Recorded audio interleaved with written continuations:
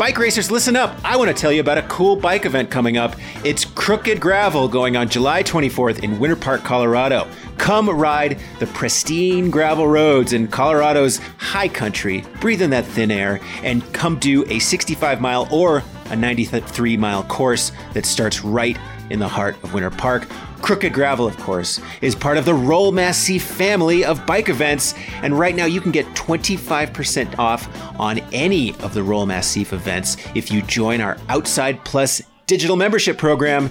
The Outside Plus bundle includes so many perks, from subscription to Velo News and Outside magazines to a free annual account with Gaia GPS, training advice from Today's Plan, 2 books from Velo Press, a Finisher Picks photo packs, and the list goes on and on. You can see the full lineup of perks by going to velonews.com/outside plus. Again, velonews.com/outside plus to learn about how you can get discounts to Crooked Gravel and get the full lineup of Outside Plus perks. Okay, let's get on with today's podcast.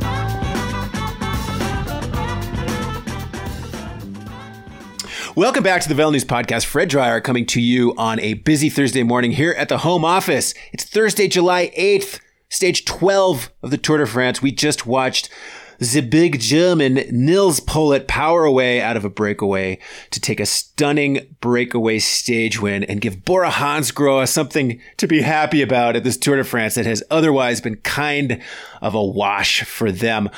Great podcast coming up today. Second half of the show, Andrew Hood has a one-on-one interview with Sepp Kuss about Jumbo-Visma's success on stage 11, winning the big Mont Ventoux stage with Wout van Aert, and the rise of Jonas Vingegaard. We hear from Sepp. We also have soundbite from Ineos Grenadiers' Luke Rowe.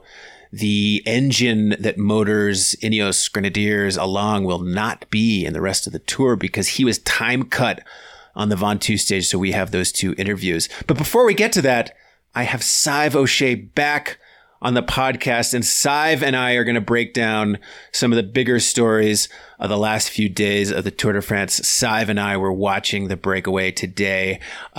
Came in today thinking it was going to be a stage for Mark Cavendish.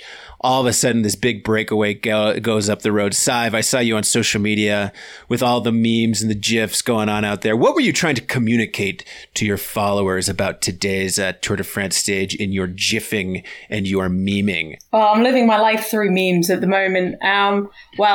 Mostly what I wanted to convey is how exciting today's stage was. I mean, the start, they ended up delaying the start because there was quite a bit of a tailwind, but in the end we got something of a crosswind, which sort of really changed everybody's plans going into this stage, and it made what looked like it was going to be a sprint stage into a day for the breakaway. And yeah, I mean, there was a little bit of a lull in the middle, but the end then, from about 50k to go, it was really exciting seeing all the breakaway riders trying to sort of play their cards and see what they could do. And ultimately, Nils Politt won, which is, I think, really great because he's had so many close calls in the last few years. I think he's only ever had one other professional win. So this is his second professional victory.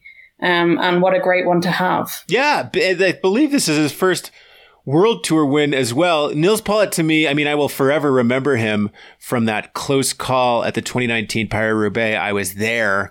He powered that breakaway, then got into the final move with Philippe Gilbert. And you kind of knew Gilbert, he's cagey. He has a good sprint on him. He really wants to win. Like when they came into the Velodrome together, you kind of knew that Gilbert was going to find a way to win that one. And like so many second place finishers at Paris-Roubaix, like you kind of think to yourself, well, second place, that's great. Maybe he'll win it someday, but you kind of know in the back of your mind, you're like, there's no guarantees for poor Nils Politt or Sylvain Dillier or any of these like breakaway guys. Sepp van Mark. You're just like, second, that's great, but that's also a heartbreaker there. And so there's no guarantees that Nils Politt is ever going to win again. So to see him win this Tour de France stage it warmed the cockles of my heart. The German cockles of my heart for old Nils Politt. Yeah, and it was really nice actually on the television. There was an interview Andre Greipel after the stage, because Greipel was in the breakaway. And I kind of, in my heart, I sort of wanted him to win, with the sort of retro Tour de France with Mark Cavendish winning again and all of this. It would have been quite nice to see Andre Greipel winning again and from a breakaway. But apparently he said after the stage that he was giving Nils Pollitt some advice. They used to be club mates back in Germany. And so he was giving him a little bit of advice because he kind of knew that there was going to be an awful lot of attacks and the chances are he wasn't going to be able to hang on to them. So he was like, well, if I'm not going to win, I'm going to make sure my mate wins, which is quite nice. I love it. The Germans looking out for each other. I love a good German victory at the Tour de France too. I mean, a couple years ago when Marcel Kittel was winning all those stages. It's sort of like it revs up what is sort of a sleeping cycling giant, which is Germany, which they're like, the popularity of cycling seems to like ebb and flow by the success of German riders and German teams. And, there's sort of like a country that has the potential to be this big cycling giant. But after like the telecom scandal and when there aren't any German riders doing very well, the sport seems to really fall off the map. So hopefully Nils and some of his countrymen can sort of get the Germans back breathing fire about cycling. And he's winning for a German team, Bora Hansgrohe, and winning for a German team that needed a victory at this exact moment. So we woke up today to the news that Peter Sagan was not going to start stage 12. He's been battling a injury that he suffered in stage 3 when he crashed on the wheel of Caleb Ewan. Sive, you were following this story. I mean, what happens to a race when Peter Sagan bows out with an injury? I mean, what overall impact do you think that has on the race and the team itself? It's kind of strange actually with this race because Peter Sagan hasn't really had much of an impact on this tour. So under normal circumstances, losing Peter Sagan like we did in, I think it was 2017 when he had that incident with Cavendish and got thrown off the race, that I think had a massive impact on the race. But this year, we haven't really seen him. And, I don't know over the next week or so whether or not he would have been able to find something. I mean, in theory, today actually would have been a really great day for him with the crosswinds and the lumpy terrain. And if he'd been on good form, he might have been able to do something. But actually, I think what it does is it frees up the rest of the Bora Hansgrohe team. Obviously, they've got Wilco Kelderman going for the GC, but that's not their kind of main goal. And while Sagan was around, the team was sort of still concentrated around him. And now that he's gone, it gives, the guys like Nils Pollitt and maybe Ida Skelling later on in the race to kind of have a go and have some fun and see what happens. And of course, one of the Sagan stories that we've been following this year, over the last 2 years, is sort of Sagan's place in global cycling. Obviously, he's still this big celebrity. He still draws a ton of attention. He's still a very good cyclist. He has 4 wins this year, but, hasn't won a tour stage since 2019. Not really the same force at the classics that we've seen in the years past. And I can just tell you from like looking at our own like web metrics, Sagan still draws a ton of interest from readership, but like Mathieu van der Poel draws a whole lot more. Wout van Aert draws a whole lot more. Even Chris Froome. I mean, it's sort of like people's overall interest in Sagan seems to have waned a little bit at this point. And it's a story that I've been thinking about a lot, especially in the last 6 months, which is like, Peter Sagan is racing, but it's sort of like, are we still living in the Sagan era of pro cycling? You can very much look at like 2016, 17, 18, and it's like Peter Sagan pops a wheelie or does something on social media, and then all of a sudden it's a huge story. Peter Sagan wins Paris-Roubaix. He lines up at Flanders, and he's going to be a contender. And now it's sort of like, I don't know, his social media is pretty much just like brand pitches for his sponsors, and he's not really doing that great at these classics races. And I don't know. I wonder about like what Sagan's overall profile is in the sport now that like bigger stars have come to the fore, more exciting racers are out there, and like he's getting a little long in the tooth. Yeah, I mean, it seems a bit funny calling somebody who's 31 years old long in the tooth, but yeah, he's definitely over the last few years, he's still got some good performances in him, but it's not this sort of all dominating rider that we used to see when he was younger. And I mean, personally, I've always thought that tactically, Peter Sagan's never been the best at tactics. And when he was younger, that was fine. You know, he could just destroy everybody because he was so strong. A little bit, you know, like Van der Poel and Van Aert. I mean, maybe more so Van der Poel. You know, he does do occasionally kind of slightly odd things, but because he's so strong, it doesn't really matter. Sagan was a bit like that when he was younger. And now that he's kind of having to rely a little bit more on strategy, you know, it's a bit harder for him. And he kind of, he doesn't always get it quite right. And of course, the big Sagan news coming out of the race in the last few days has been this report in Wielerflits from our colleague Raymond, who's actually been on the podcast before. We love Raymond. Raymond knows all the good stuff about cycling. Is that Peter Sagan, maybe there are links for him to be joining the French team Total Energies for 2022. This, of course, is the Tour de France stalwart. Total Energies, formerly Total Direct Energy, formerly Direct Energy, formerly Europcar, Bouygues Telecom, Bonjour. This team has gone back forever. They're a Division 2, what we would call a Pro Continental, or what's the official name now? UCI? Pro Team. UCI Pro Team. That's the new nomenclature. I still call it Pro Conti.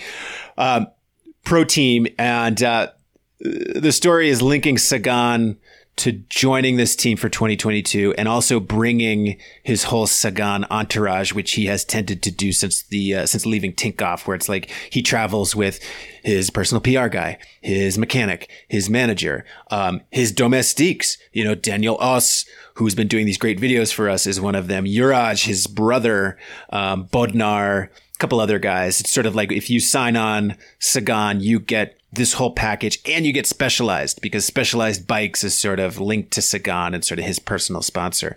So there's been this story out there that, hey, they're just a signature away from having Sagan leave Bora Hansgrohe, go to this Pro Conti French team and, you know, I would assume elevate it to the world tour or just elevate it in general. You know, Sive, when you saw this story come out, I mean, what were sort of the knee-jerk questions or topics that popped into your brain about the prospect of Sagan leaving Bora Hansgrohe and going to this French team for 2022? I guess my first thought was, that's a little bit weird. You know, it just doesn't, the team doesn't kind of speak to the brand and the energy that Sagan brings to things. But in many ways, it kind of makes a bit of sense as well. You know, the team's getting lots more investment from Total. You know, so they're going to want somebody with a big name, you know, face that can kind of represent that brand. So somebody like Sagan, you know, would be huge. You know, even Sagan not really winning is still got massive brand power. It's the same as Mark Cavendish, you know, even in his years when he wasn't really doing much, you know, bringing Mark Cavendish to races, having Mark Cavendish on your team, you know, that's huge. It also makes sense because, like you mentioned, Sagan has this whole entourage. And when you buy in Sagan, you've got to bring in the whole entourage. And that's kind of, you know, anywhere between, you know, 6-7 people to kind of over 10, depending on, what you hear. But it's, so he needs a team that's got the space, got the desire, got the money to bring on all of these people. You know, that some of them might not ordinarily get a contract with that team if it wasn't for the fact that, you know, they were part of Sagan's entourage.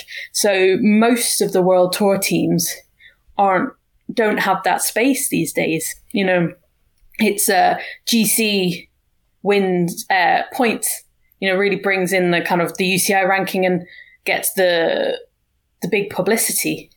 So, a lot of them, they don't have the space to sacrifice a few guys to bring on Sagan. So in many ways, it sort of makes sense, but it does feel a little bit strange as well in the context. You know, it's this kind of what used to be an uber French team bringing on Sagan, and this kind of, they were also quite serious. And Sagan, I mean, he has this whole shtick with his why so serious. It'll be interesting if it happens, how it plays out. Yeah, I mean, it makes sense from a standpoint of like, that's what happened with the Bora deal. You know, we were all, I remember back in 2017 or 2016 wondering where Sagan was going. And then it is announced that, he's going to this German Division 2 team, you know, NetApp, which we had known about, and they'd been like making steady progress. I think they'd already been in the Tour de France at that point, but like that's the only team that has the ability to bring on that many riders and that much staff and that much infrastructure. These World Tour teams are just too packed with riders, and they can't cut people, and they have long-term contracts. And so it would make sense that he would just try to execute that again and go to a different Division 2 team because they can actually accommodate it. But yeah, real weird move to this French team that has like been so French for so long. It's the team of Jean-René Bernadeau. We're going to have James Start on the podcast because he knows this team inside and out to talk about like what the cultural fit or cultural not fit would be of seeing this. You know, I mean, I always think of this as the team of Thomas Veuclair and Christophe Riblon and some of these like, you know, French swashbucklers of years past. But in recent years, you know, they have Niki Terpstra on the team.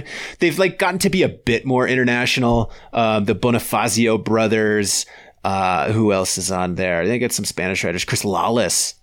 Bosenhagen. Yeah, Bosenhagen. That's sort of a big textbook move of like, wow, this team is international, getting it to be a bit more international. So bringing Sagan and these Italian staffers and these Slovenian and Polish riders, maybe it's sort of just accelerating what this team was doing already, which was trying to get a bit more international. Yeah, I mean, that's sort of the way cycling is going these days. You know, in days gone by, you used to have super French teams, super Italian teams, and, you know, that doesn't really happen these days. You know, the teams, they identify with certain countries, like Bora Hansgrohe, they identify with being German, or Ineos being British. But, you know, their rosters aren't so stacked with the riders from that nation like they used to be in the past. And I think perhaps this is the team and Jean-René Bernadeau kind of catching up with, you know, the way that cycling's going, just kind of,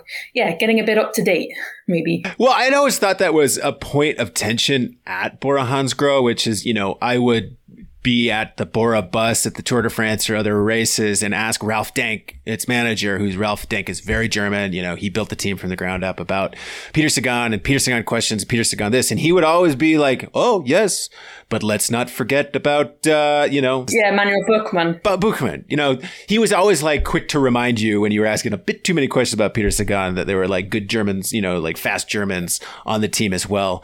So I had always sort of like filed that away as, Denk's pretty happy about his German riders, even though he has like this world-beating guy in the team.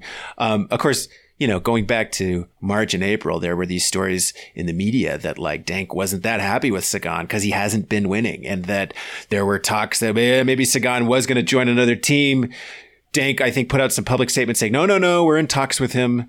So, you know, the most recent story of ties to this French team, maybe it is for real, and that's what's going to happen. Maybe it's a negotiating move to get Denk to like open up his purse and lump another €1 million on top of it. We're going to have to see. I'm sure that story will be finally announced after the Tour de France.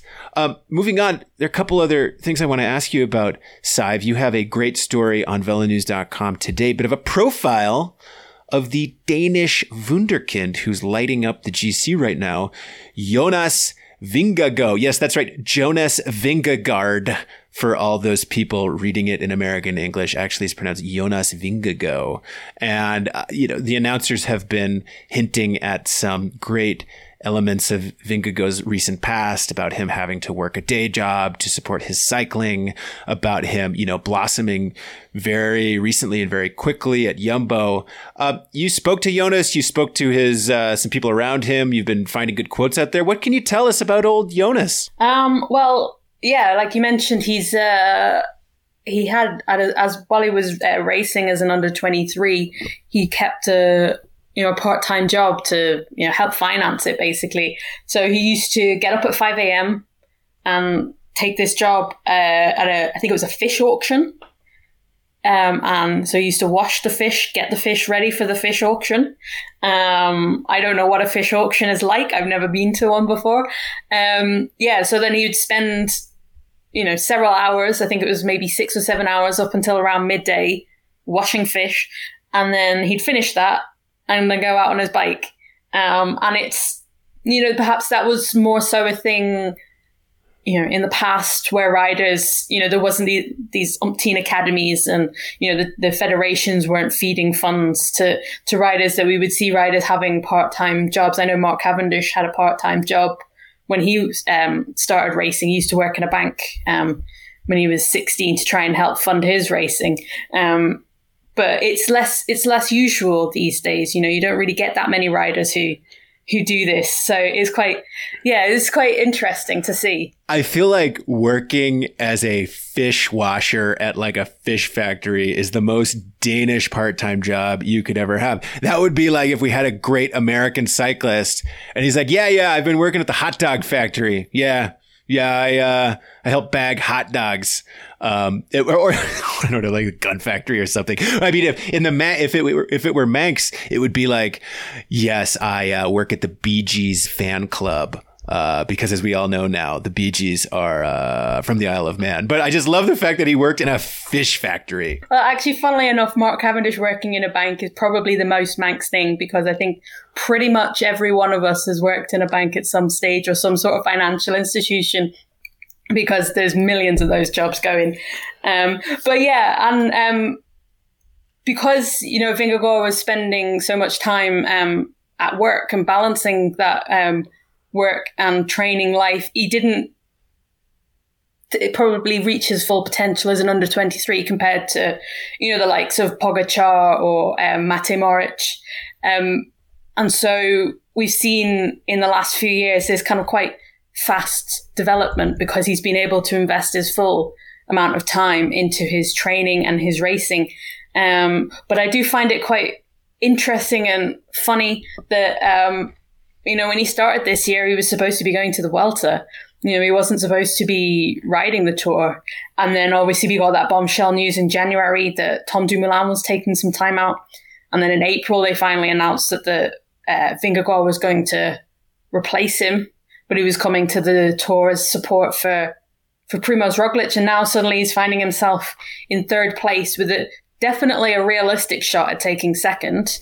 Whether or not there's any room to maneuver in terms of taking the yellow, that's going to be a very difficult prospect. Yeah. And just looking at his international results, you can see a huge step up from 2018 to 2019. So to 2016, 17, 18, he's making steady progression, finishing and doing well at some of these international races for U23s, your Tour de Fjords, and, PostNord Denmark Rundt. 2018, does it L'Avenir is part of this Danish team that wins the team time trial, but otherwise, like surviving, doing okay. But then boom, 2019, winning a stage of the Tour of Poland, winning, the overall at the Hammer Stavanger, really sort of impressive results, like doing well in Basque Country and well enough in, week-long stage races like Romandy, but it's sort of 19, 20, 21. That's where the rocket ship starts to take off. And so Vingegaard having a great tour. I mean, the big story of stage 11 yesterday, other than Wout van Aert winning a mountain stage, which I'm still just like, okay, this guy is cyclocross, sprints, time trials, humongous mountain stages. Yeah, that's kind of his jam. Was Vingegaard attacking at the top of Mont Ventoux and, distancing Pogačar. And since then, there's been a lot of online chatter about that specific moment. Vingegaard goes, Pogačar chases after him and marks him. But then Vingegaard kicks again and Pogačar sort of slows up and lets him go. And now there's this big debate of like, was Tadej Pogačar really gassed and popped? Or was this sort of a strategic move of knowing that they were pretty close to the top and that he was likely to catch him on the descent? They did catch him on the descent. When you look at that moment, Sive, and when you've read some of the analysis and quotes to come out of it, which way are you leaning? Are you leaning more towards the Tadej Pogačar really was gassed, or are you leaning more towards this was a strategic dropping to, knowing that he was going to catch Vingegaard on the descent? Yeah, I mean, it's hard to say. Like, I think it's a little bit of both, but I'm probably leaning more towards Pogačar did have a moment, I think he did sort of overextend himself. Perhaps the heat was a factor. I know there was quite a few riders that suffered in the heat on Mont Ventoux.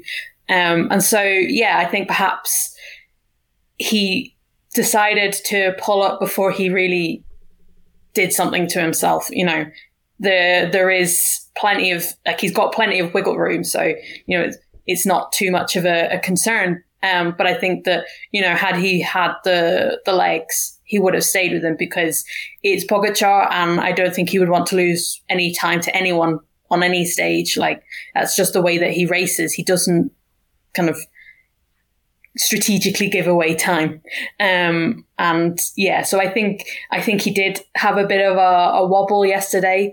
I think it was only a small wobble, you know, but it does show that, you know, there's the potential to crack him, but whether or not there's enough road to sufficiently crack him over the next week will be, yeah, I'm not sure that there is, but it'll be interesting to see if after that small kind of crack, if the other riders smell blood and will have a go and try and really take this race to him now. Yeah, I mean, that's the big question now. It's like blood in the water. We saw this at the Giro with Bernal, who was so bulletproof through the first 3/4 of the race, and then, you know, showed this moment of weakness. And then all of a sudden, you know, Yates and some of these other guys start attacking him, but they all ran out of road. The advantage was too great. And, you know, this Ventoux stage, luckily for Pogačar, you know, it's like sprint stage, hilly stage. You know, there's a couple of stages to recover and rebound after that moment before we head back into the mountains.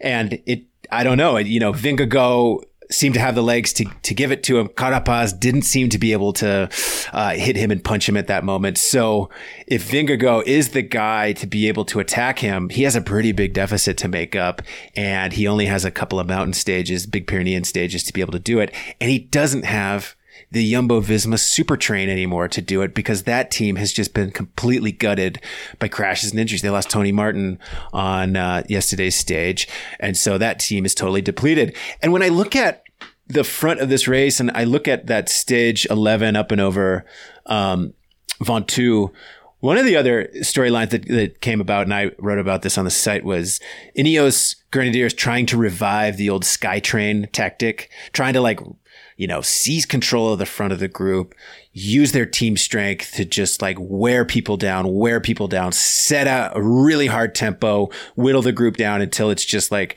a 2 or 3 riders, and then unleash their guys. And it didn't work yesterday. Well, it didn't work in that Carapaz wasn't the guy to be able to attack and finish it off.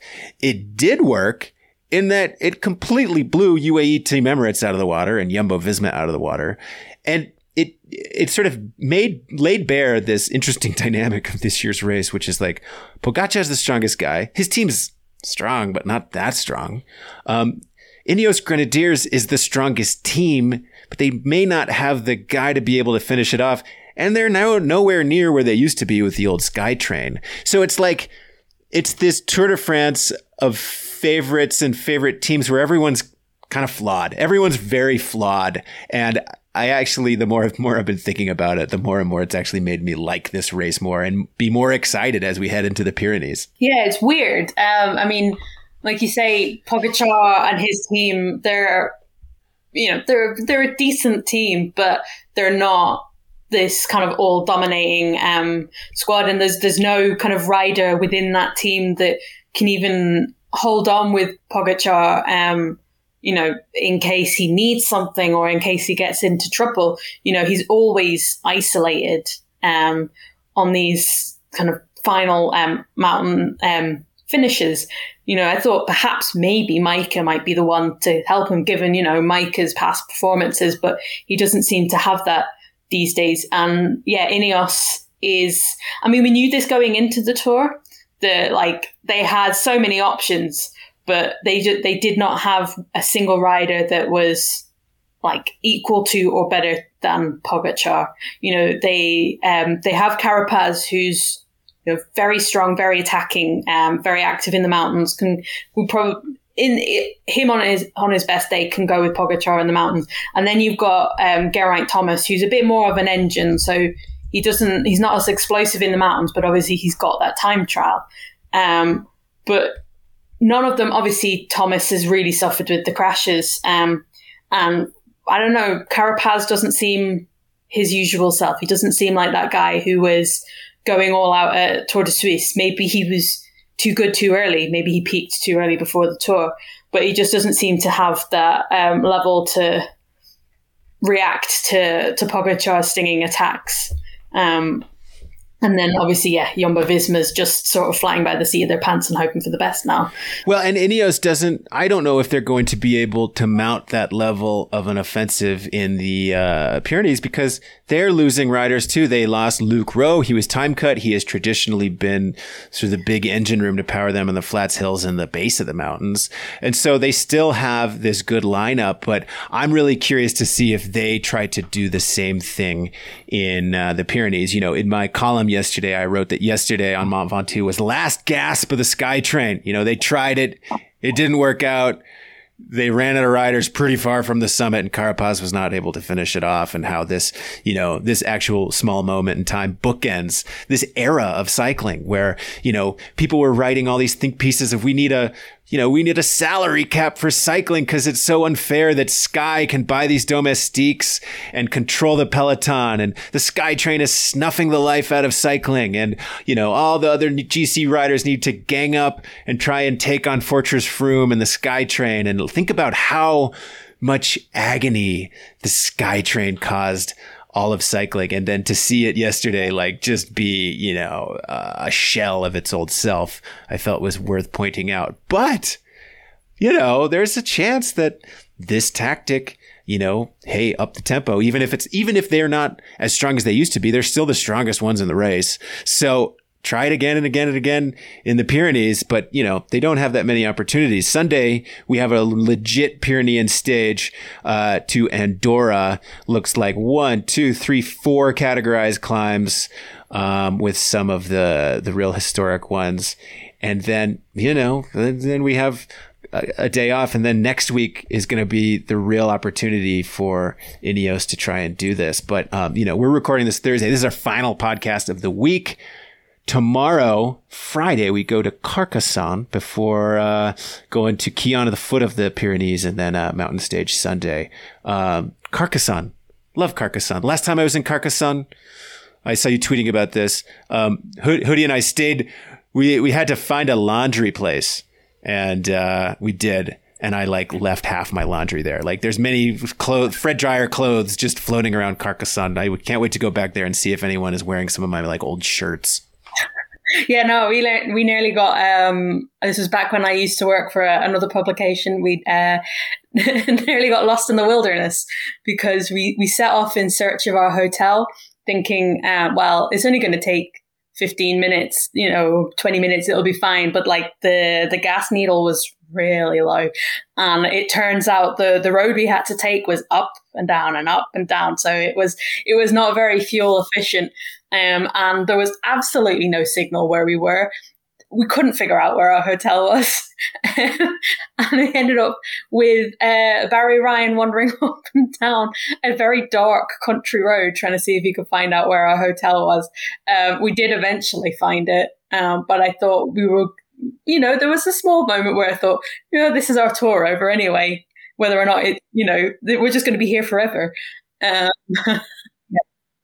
Yeah. And it was a fun hotel as well, because I think there was carpet in the bathroom, which is gross. And there was no main light in the bedroom. There was only a lamp on the far side of the room. So I had to walk across the room in the dark to turn the lamp on, which was fun. But yeah, had a great time. Yeah, we stayed in a weird Airbnb that was extremely hot. And I had no Wi-Fi. So in order to write my stories, I had to walk across town to the Katusha Team Hotel. And you ever do this when you're on the tour where you just walk into a hotel and sit down in the lobby and just check your watch and your phone and look around like you're meeting someone there. You're like, I'm here. I'm meeting someone here. And then you just open your laptop and spend 3 hours writing stories. I remember doing that. And the Katusha guys were coming and going. I was saying what's up to them. Hey, yeah, how's it going? What's up? I got to, file a bunch of stories. If anyone asks, can I say that, yeah, I'm your ninth rider, Dieter. Yeah, no, I don't think we've ever done that at the Tour, but I've definitely, we did it a couple of times before Paris-Roubaix. Jumbo-Visma has got to always stay in Ibis, I think it is, very near the start. And so sometimes, we're up super early, and so we go and we sit there and use their Wi-Fi. Yeah, love it. Hotel, people who have never traveled around the Tour de France, it's sort of like French accommodations, French food, French roads, French people. It can be kind of hit or miss. And so you have to find creative ways when you have a miss. And yeah, my hotel in Carcassonne was a big mess. I remember also Andy Hood and I went out for beers afterwards, and we did not realize that we didn't have the key with us or something like that. So we had to buzz some random person to let us in. It was a bouchon. It was a whole kerfuffle. That happened to us one year at the Tour. It wasn't that we forgot the keys, it's that somebody locked all the keys in their bedroom and we couldn't get in. I will not name any names. All these stories makes me want to get back to the Tour de France. Of course, Sive, myself, Jim Cotton, we are at home this year due to COVID-19 restrictions. Andy Hood and James Starter there, but we hope to be back at the Tour de France next year and beyond. Well, Sive O'Shea, thank you. You've been a wonderful co-host of the Velo News podcast. Thank you very much. Let's hear Andy Hood with Sepp Kuss, and then we'll hear from Luke Rowe, and we will come back to you Monday of this coming week to break down everything that happened over the weekend. Thank you for listening to the Velo News podcast.